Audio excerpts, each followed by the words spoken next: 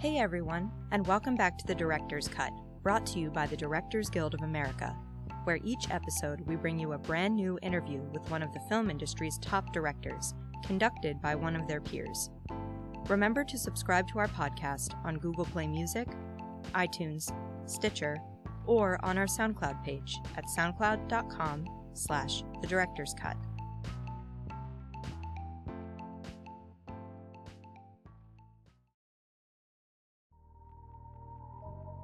In this episode, we go behind the scenes with director Jeff Nichols discussing his new film, Loving. The film tells the true story of Richard and Mildred Loving, an interracial couple who marry in Washington, D.C. in the late 1950s.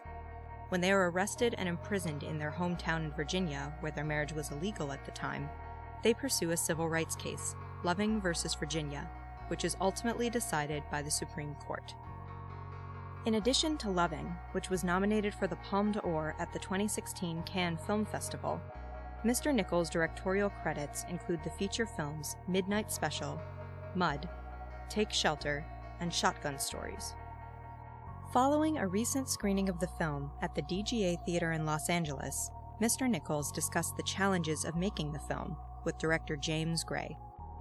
Listen on to hear Mr. Nichols discuss how Richard Loving reminded him of his own grandfather and how that partly motivated him to make the film, the influence of archival footage from Nancy Bursky's documentary The Loving Story on his approach to making the film, and his direction to his editor to assemble the film without any music to ensure that the emotion came through from every scene before the score was added. Okay. You want me here or here? Does it matter? I'll go here. Good evening. Should we get right into it or not? There's no small talk. They're all waiting to hear wise words from you. I'm ready. Obviously, it's a famous story, or semi-famous, given your age group, I guess. I'm curious to know what the story means for you. What it meant for you, why you decided to pursue it. There were several reasons. I'll start with the most direct, which was that Richard just reminded me of my grandfather. My grandfather was the type of man that you'd sit for 5 hours with, he'd say 5 words. It's a type of character that I've written before, but here was a flesh and blood person that was very much cut from the same cloth that my grandfather was. But as I started to think about my grandfather, I started to think more about my grandmother. And when you're married to a man like that, who doesn't, who is not able to communicate his feelings, his frustrations, even though he has them, then that makes the woman in that relationship have to become kind of the emotional front. And my grandmother was that for my grandfather. And I saw that in Mildred. And I understood that dynamic. But instead of just being the emotional voice of the family, she had to also become the one who understood the relevance of their place in this movement that's happening outside their world, but that is so important to them. And she's the one that has to write this letter physically to Bobby Kennedy. And I just felt like I knew that dynamic, that relationship dynamic. Even though obviously my grandparents were not interracial and didn't have to put up with anything that Richard and Mildred had to put up with, I just felt like I knew them as people. And that was very endearing to me. Did it? I'm sorry to interrupt, but I'm curious. Did it cause any? And I don't think it should have. But did it cause you any pause to deal with the sort of interracial aspect, it not being autobiographical in that way? Since Sure. It sounds like you already drew on autobiographical elements anyway. Well, look, I'm the last guy to try and define the civil rights movement for anybody. I'm 37. I was born in 1978. I'm white. Born in 1978 is disgusting to me, by the way. But Continue. and the last position, you want to be in is trying to explain something to people that they know better than you do. And that wasn't what I wanted to be involved in at all. But whenever I thought about the questions of, am I the right person for this story? Those might make me nervous. Those might make me self-conscious. But whenever I thought about Richard and Mildred, I felt totally comfortable. Mm-hmm. I really did. I just felt like I understood, maybe not their relationship to the outside world, but their relationship to each other. That I never hesitated on. Everything else was just about me and the way people would view me in relation to the story, and that's not a good enough reason not to say yes to it. Also, I grew up in Arkansas, and all 5 films that I've made now have been written to take place in the South, and I think that films that cover this period, they sometimes miss the complexity that I saw, even in the South growing up, between the black community and the white community. And my dad always used to talk about it. He grew up in Altimer, Arkansas, which is a really small cotton town outside of Pine Bluff. And I would always ask him, like, tell me how bad it was. Tell me about segregation. And he had plenty of stories. But he would always remind me, he was like, you have to understand we depended on one another. As a community, we needed one another to survive because we were all so poor. And I saw that in the documentary that inspired this film. It's spoken of that these two communities needed each other, and there's a complexity there that I think sometimes gets looked over because we need to focus on the horrors of Jim Crow, the horrors of segregation, and all of the brutality that came from it. But we shouldn't miss the complexity that lies in the community underneath it, and that's something that I totally understand that. Let me ask you along those lines, Jeff. What do you feel that you owe the history? How much do you feel you owe the story to be, quote, accurate, close quote? I felt a lot to Richard and Mildred. I felt like, so I'm going to divide your question in two. I do not feel like their story is a story that is particularly representative of the civil rights movement as a whole. So if that had been what the story was about, there should have been another storyteller for that. But when I thought about the details of their lives, I tried to find out everything I could. Nancy Bursky is a documentary filmmaker that made The Loving Story, which is what inspired this. I had all of her footage, all of her outtakes, all the archival footage, all of the photographs, all of the interviews with family members and everyone else. And I made a rule I tried not to make anything up in the film that I couldn't attach to a fact. Now, that doesn't mean I didn't make anything up. It just means I could point back to something that was the basis for it, which is one reason why in the back third of the film, which is a very strange structure, not a lot happens. And I could probably guarantee you that more harrowing things happened to them in that period of hiding, but there was very little detail there. And so in lieu of making up pieces of physical violence or people spitting on them or other things, which I imagine happened, I tried to just focus on, one, their day-to-day life and how their relationship was progressing, but two, this bigger idea about the Jim Crow South, which is this psychological threat that is just a blanket over everything. Because that's really the insidious part of it, is that it could come at you from anywhere. So I just wanted to represent this fear that is just always looming. Because really one of the most punishing things for the Lovings, especially when you find out how little time Richard had left on this planet after the court decision in 1967, was that time was taken from them. And it wasn't just taken from them in terms of they weren't allowed to be in their home, although that was it. It was also that they were constantly made to live in fear of something. I ask you also about this, this whether we honor history or we don't honor, because the picture, in a very great way, I think, avoids being like a kind of almost propaganda or a message movie. It almost downplays, in a way, the Supreme Court decision. It's almost an afterthought in the movie.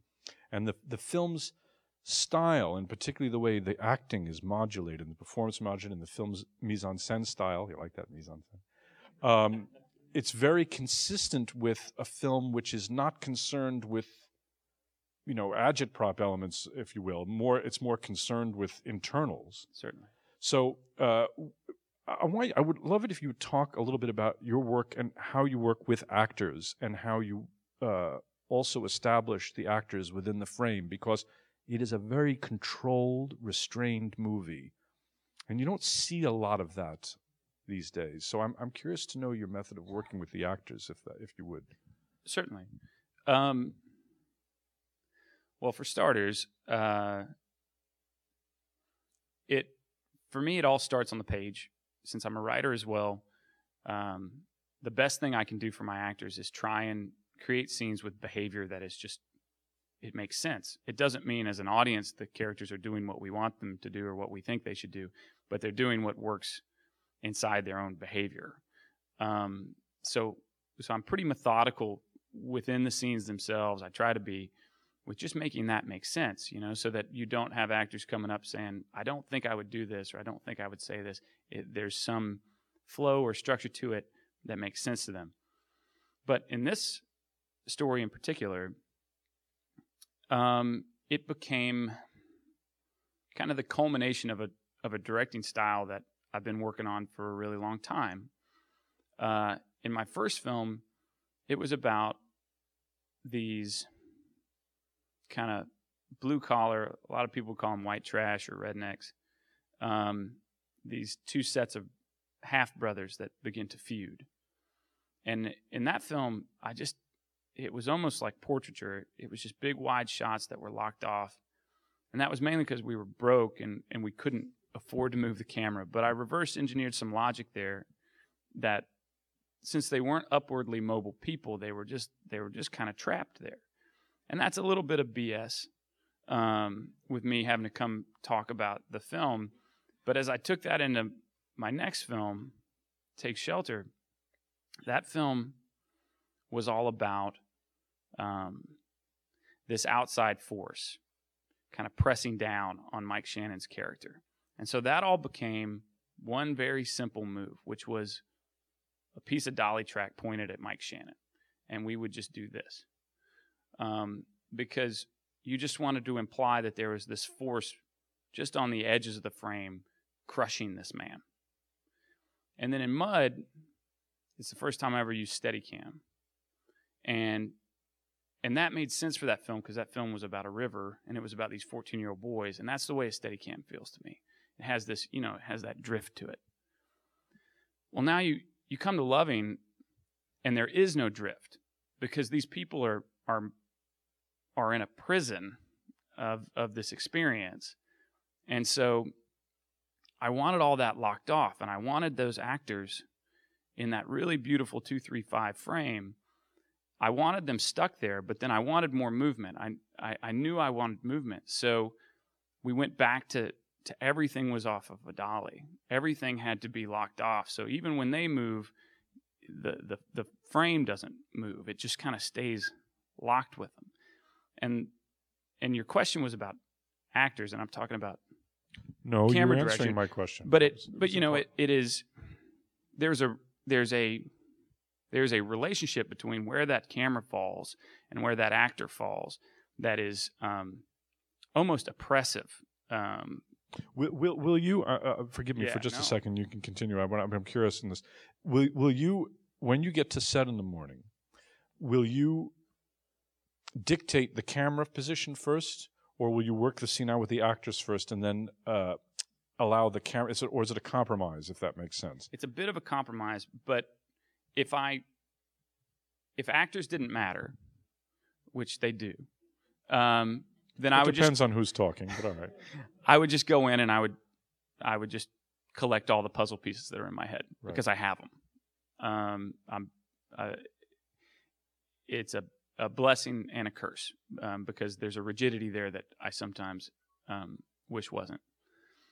But so what I do, because the worst days are when I've set the camera before the actors get there, because some days you just have to do it, and when they feel shoehorned, it's never a good experience. So I try, even though in my mind I know exactly what I want to do in that scene, I bring them down and I make everybody kind of leave if we're inside a small interior, and I walk them through. This is kind of how I saw the blocking in my mind on the page, and then through the location scouting. I saw you kind of over here, and sometimes they have suggestions, not always, but sometimes, and I try to listen to those because I don't want to shoehorn them in to something that feels weird. Like, for instance, that scene where he comes home drunk from the bar and tells her, "I can take care of you." Originally in my head, I had him at the foot of the bed. I know this sounds a little obsessive compulsive, but because of the bed and because this is the Directors Guild. Yeah, right. Do you know that? So we had to put him on the other side of the bed. It just made more sense, which completely changed then the way that I was going to shoot her at the opening of the scene.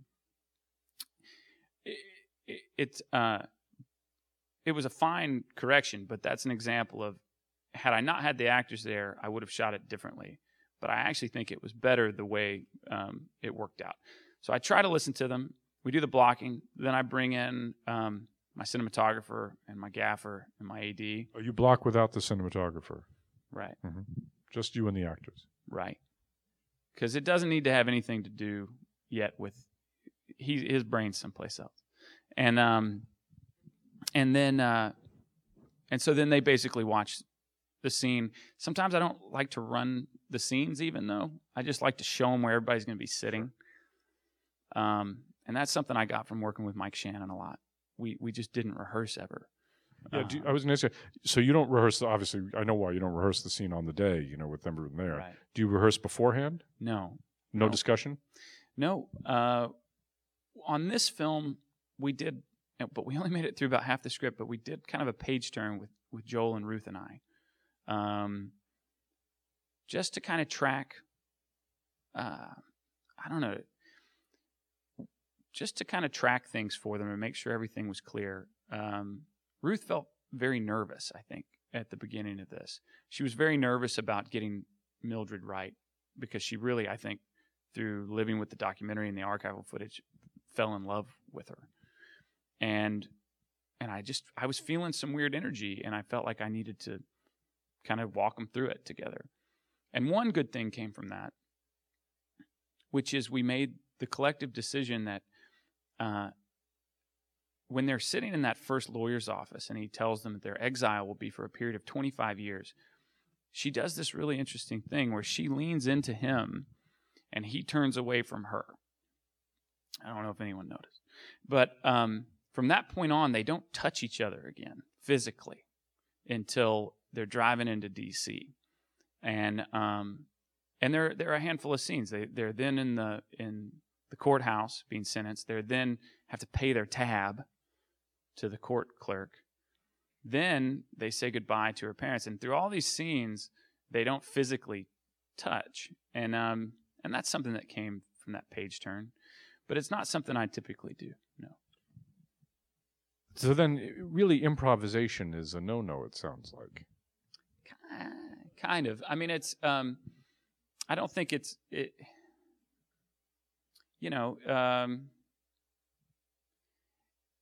nobody's running around doing anything crazy. No. And again, I admit that as a potential limitation, but it's, but I don't know. It's just never really come up. But you have, I mean, you're 9 years old, and you've been able, in very short order, I mean, I'm being facetious, but not, you've been able to establish a sense of style that is unmistakably yours in a very short time frame. Is this, I mean, you're talking about it now, it sounds like it started out of almost some kind of necessity. Yeah, as most independent filmmakers start, but yeah. But have you been tempted to take stuff off the truck and play with it? Be honest. Well, it wasn't until the last film when we actually had trucks. And Midnight Special, we were just moving so quickly. I'll tell you what, though. So I was explaining this movement to my cinematographer who shot all 5 of my films, and Rocky Ford, our key grip, who's been with me since Mud. And I'm like, I want to go across, he walks him all the way across here, and I want to be right here with him. And I'm like, Jeff, that's not a dolly. Like, that's a crane.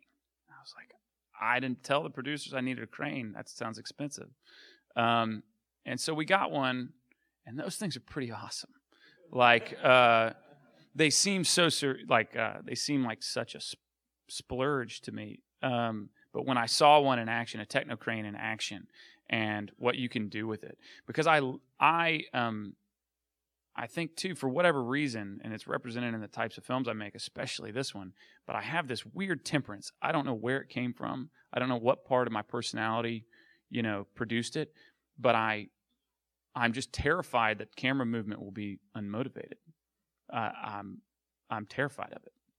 I want it to not call any attention to itself. I want it to be motivated by character movement or by if I'm trying to make a point, Well, that's a very classical approach, which is something that appeals to me. I mean, that's sort of, it's, the idea that you move the camera only when you're supposed to. Well, Two Lovers feels like that. Let's talk about me for a second. I think we should.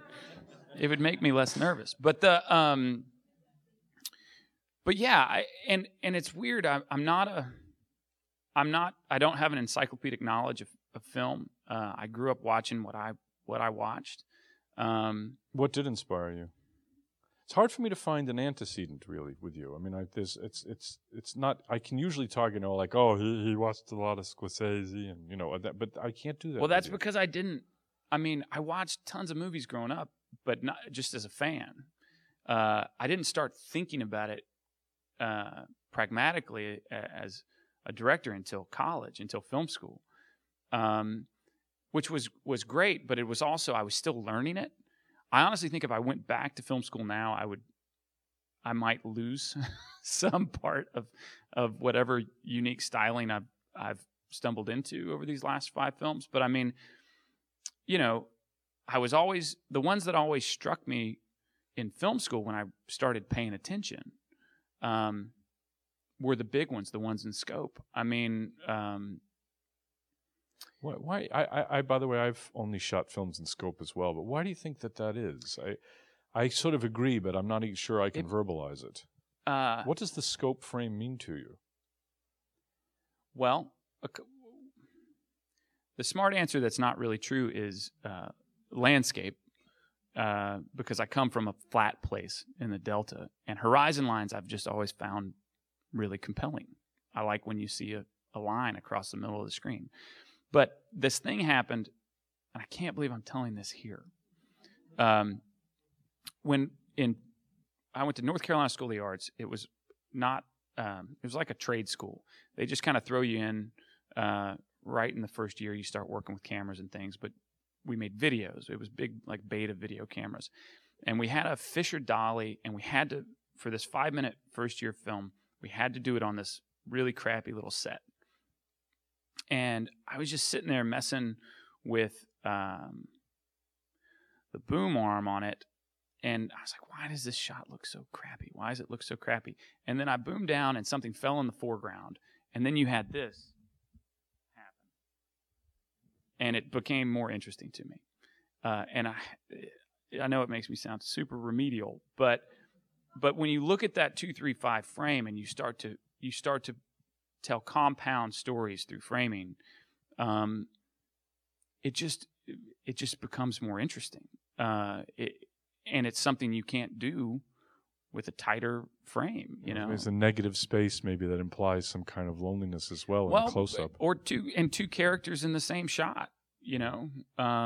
Just back to that scene of him on the edge of the bed and she's behind him. Like that. And when it starts to get really fun is when you start trading those off and adding hinged camera moves in the middle.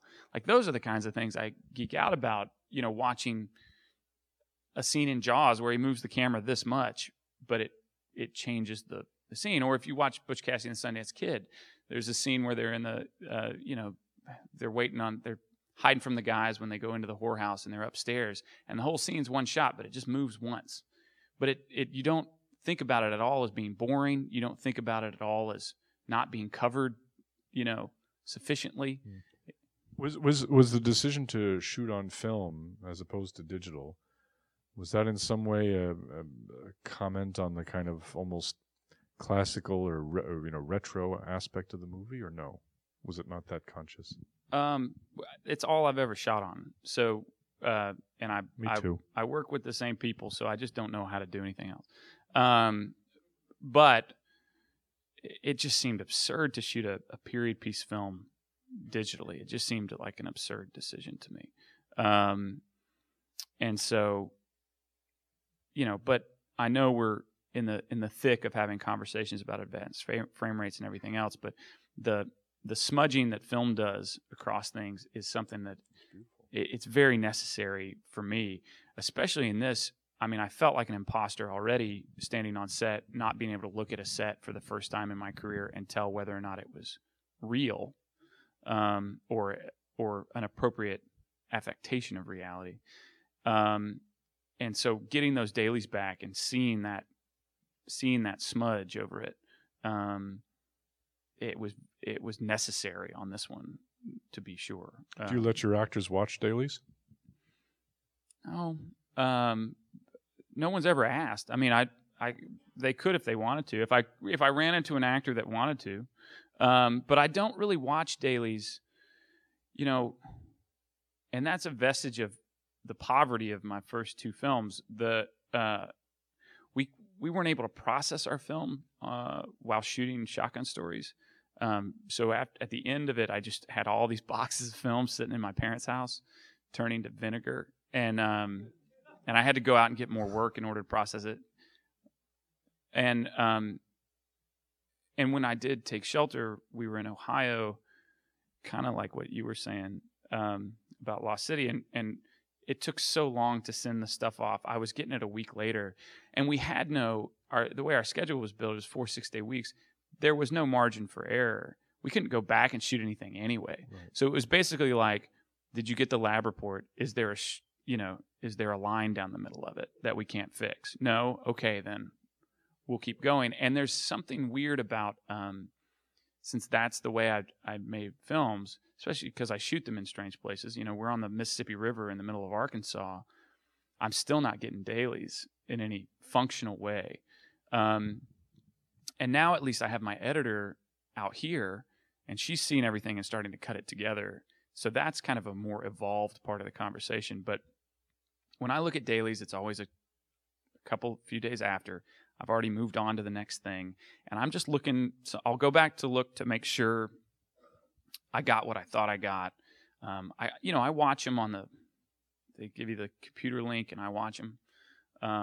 But they look like crap all the time. And so I tried this. It just says buffering, you know. Yeah. It says buffering, and then I want to throw the computer out the window, and I hate everybody. Yeah. And so, you know, because I'm not going to rewrite anything. I'm not going to I just need to make sure I got the puzzle pieces, you know. And sometimes when you're shooting out of order, I need to remember, okay, did I get the connective tissue that I thought I had in that scene? Because now we're going to go shoot the scene. Doesn't sound like you watch cuts as you're going. No. So you shoot They weird me out, in fact. What's that? They weird me out. I get, because I would cut it differently. So, because I edited my first two films. So, well, editing is not really an editor's thing, you know. I don't really get it. I love my editor. It's a joke. Don't worry. But that's a process we can talk about too. But it's it's just not.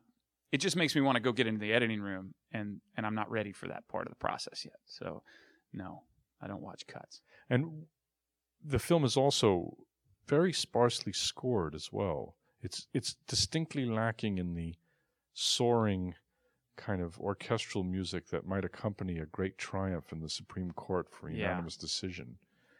Well, that's an aesthetic choice as well, which is this material is so, to me, I don't know if it is to others, but to me it's so dramatic that if you put your foot on the gas pedal at all, it's just going to go too far.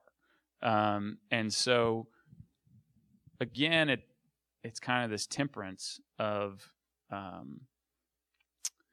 not wanting to goose it too much, so much so that the assembly cut that my editor did, which that's all hers, that's the one time she has with the footage that is just for her. But I did tell her on this one, she likes to cut to temp score. I said, no music. And so we watched an assembly cut. It was like 2.5 hours long with no music. And you thought this version was slow. It was slow. And, but I just wanted to make sure the emotions were there for themselves, because it's easy to goose these things, and so much of it is silent. I wanted to make sure I was feeling it. I was feeling the thing for real before I helped it any. This man's holding signs that say 5 minutes, 1 minute. Oh my gosh. I feel like I'm on a game show. I guess since we have 1 minute left, I suppose I should ask you if there's something that I didn't ask you that you feel that you wanted to talk about. Well, because it seems to be a thread through all the questions about the choices. The reason, other than I just didn't want it to be cheesy, but the reason for all of these systematic choices about the approach is because I feel like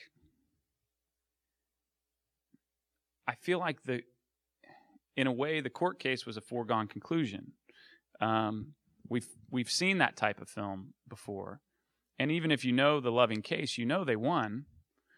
That's not really the point. That's not really why we're telling this story. We're telling this story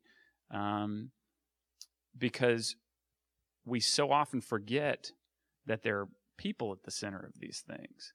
And that's going to get a little cheesy too if I keep going with that. But it's the truth. And you say it's cheesy. Well, it seems like such a simple idea that we have to remind ourselves that all of these social issues that we have, political issues, religious issues that we have, that they all come back to people trying to live their lives. And we have our opinions and we have our belief systems that we apply to them, but we're really just talking about people in their homes trying to live their life. And so if that's the point I'm trying to make with the film, and that's the point that I think Richard and Mildred made with their lives, it makes sense to try and just keep it very humanistic in all of these aesthetic choices that we're talking about. So, well, I really appreciate you coming here and talking with us about your wonderful movie. Well, I appreciate you talking to me about it. Thank you, Jeff. And thank you all for coming. Thanks. Thanks for listening to this DGA Q&A. You can check out past episodes of the podcast by subscribing wherever you listen to podcasts or on our website at dga.org/podcast. We'll have a lot more episodes coming your way over the next several weeks, so stay tuned. And if you haven't already, please subscribe to the Director's Cut on iTunes, Google Play Music, Stitcher, or our SoundCloud page so you won't miss an episode. If you are enjoying the podcast, please leave us a review. We'd love to hear your feedback. Thanks for listening, and have a great week. This podcast is produced by the Directors Guild of America. Music is by Dan Wally.